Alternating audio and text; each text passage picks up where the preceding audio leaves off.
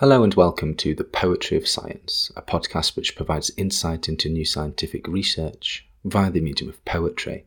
I'm your host, Dr. Sam Illingworth, and each week I'll be introducing you to some of the latest scientific findings and sharing a selection of science-themed poetry. If you enjoy this podcast, then please consider giving it a rating and leaving some feedback in your podcast directory of choice. And if you really enjoy it, then why not share it with a friend? After all, we could all do with a little bit more poetry in our lives. In this episode, I'll be exploring new research which has discovered an Earth-sized planet in our solar backyard.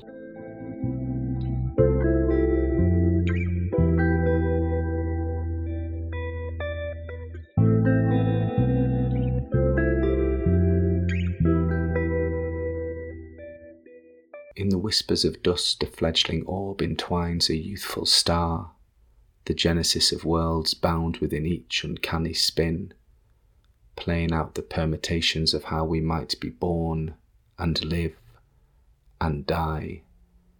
In its light our past reflected, our future foretold, two distant mirrored pieces adrift across the patchwork quilt of time. This poem is inspired by recent research published in the Astronomical Journal, in which researchers have discovered a young Earth-sized planet orbiting a sun-like star, ideal for studying planetary evolution. Understanding the origins and development of planets is a key aspect of astronomy. To do this, scientists often study young planets, which are like living fossils of planetary evolution. These young planets can provide valuable insights into how planets form and change over time, helping us understand not just their history, but potentially our own planet's past as well. In this context, researchers have made an exciting discovery. HD 63433d, a planet similar in size to Earth, orbiting a young star that resembles our Sun. This star, known as TO1 1726 or HD 63433, is relatively close to us in cosmic terms, just 22 parsecs away, a parsec being a unit of distance used in astronomy equal to about 3.26 light years. What's particularly interesting about HD 63433d is that it's the third planet found in its solar system and is one of the youngest Earth-sized planets we know of, with an estimated age of around 414 million years. This was determined by studying the star's movement, rotation and composition using the latest data from the Gaia space mission and the Transiting Exoplanet Survey Satellite, or TESS. TESS's observations also revealed that HD 63433d orbits its star every 4.2 days and has a radius 1.1 times that of the Earth. The star's brightness makes the system ideal for further study, such as examining the atmosphere of this young, Earth-like planet to understand how atmospheres can evolve and potentially be lost over time. Now that you've heard the science, let me read the poem to you again.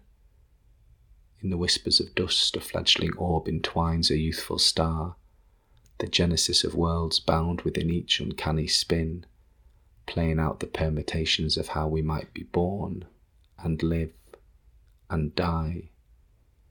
In its light our past reflected, our future foretold, two distant mirror pieces adrift across the patchwork quilt of time.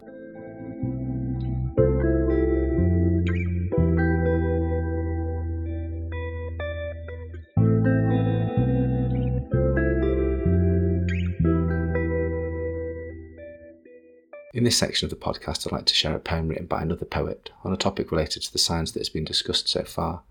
In this episode, I'll be reading The Planet by Josephine Jacobson. Josephine Jacobson was a Canadian-born American poet who was born in Ontario in 1908 and went on to have a 60-year career, writing 11 poetry volumes, short stories and literary critiques.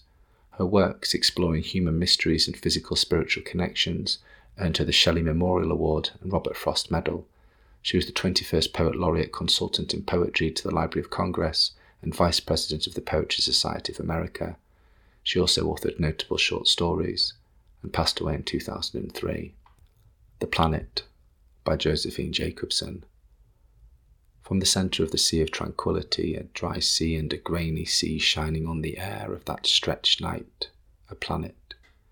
See it as serene and bright, very bright, a far fair neighbour, conceive what might be there after the furious spaces, green fields, oceans of grasses, breakers of daisies, shadows on those fields, vast and travelling, the cloud shadows, and something smaller in the green grass, lovers in each other's arms, still in the green.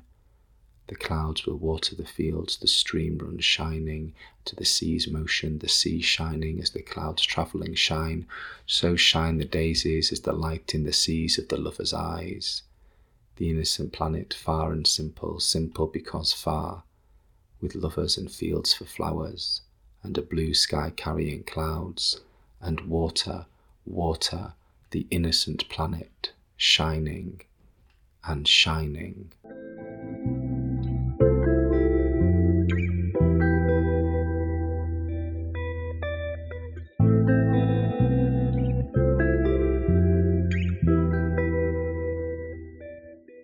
Thank you for listening to The Poetry of Science. If you want to find out more about the scientific study featured in this episode, or read any of the poems in full, then please visit the show notes at sciperch.podbean.com.